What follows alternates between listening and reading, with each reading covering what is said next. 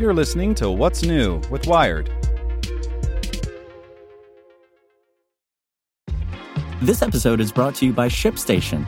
You know, some things take a lot of work, like sending little robots to far-off distant planets. And just as that's challenging, so too is running a successful e-commerce business, especially when there's so much to do. So I want to introduce you all to ShipStation. Now, I love using ShipStation because of its easy-to-use dashboard, which makes managing orders and printing labels a breeze and super smooth. Oh, and the customer service is just out of this world.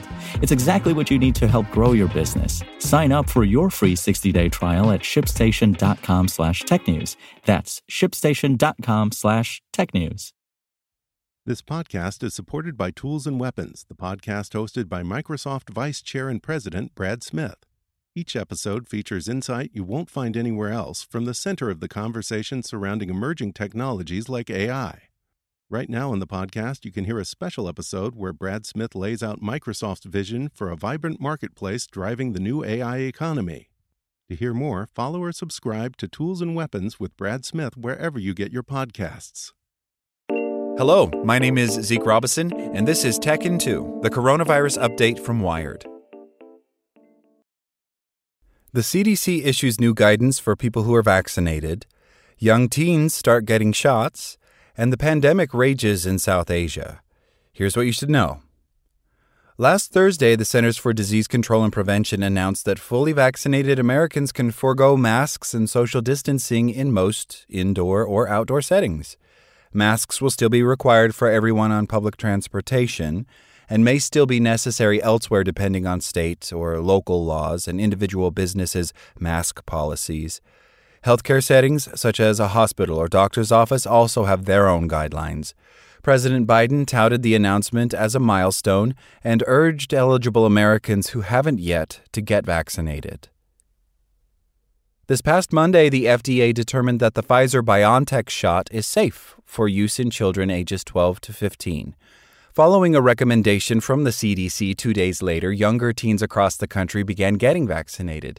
The CDC has added that kids can get other routine immunizations within 2 weeks of receiving their COVID shots.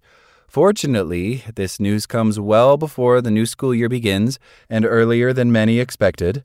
But even if schools are able to largely resume in-person classes next fall, they will likely look different than they did pre-pandemic. And earlier last week, the World Health Organization added a fourth mutation to its list of variants of concern, B1617, which was first detected in India. The strain was reclassified because it seems to be more transmissible and may be more resistant to protections and treatments.